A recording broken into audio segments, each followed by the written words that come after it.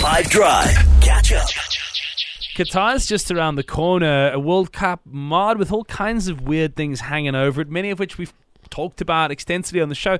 Here's something you might not yet have considered. So the time has arrived. It is the month of the World Cup. Remember, the tournament starts on the 20th of November, 19 days away. So there are people who are excited about it and some people who are not excited about it for many different reasons. There are going to be superstars who will represent their countries as best they can. And then, of course, there are going to be superstars who are going to be having a break from competitive football when it gets underway because their country didn't qualify or for whatever reason, because it's a 32-team event, or at least for the last time.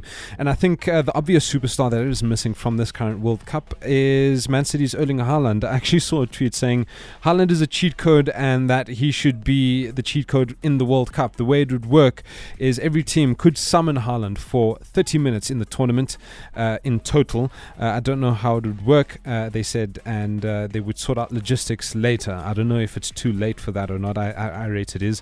And another superstar that is missing from the World Cup is another popular pick on Fantasy Premier League, Mo Salah. Of course, Egypt being knocked out by Senegal. The Lions, Zlatan Ibrahimovic won't be there. Sweden failed to qualify as well. Would a 40-year-old Zlatan, would he have made it to the World Cup anyway, even if Sweden did qualify? The answer is yes.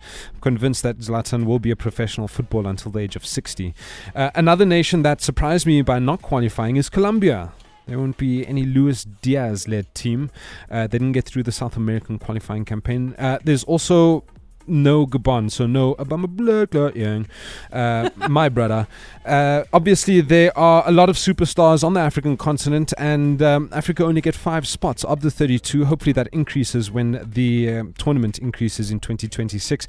So there's no Ivory Coast as well, no Frank Kessié, no Zaha, also no Nigeria, so no Victor Osimhen, and no Wilfred Ndidi.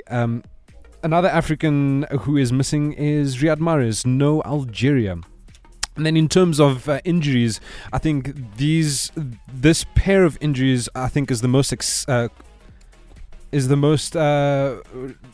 they're missing from the French national team, and it's important that they are there, which they won't be. Paul Pogba and N'Golo Kante, and then of course Italy won't make it. They didn't qualify for the World Cup. That's what I have for you today. If this were a real bit of extra time, this is when the ref will blow the whistle because it's finished.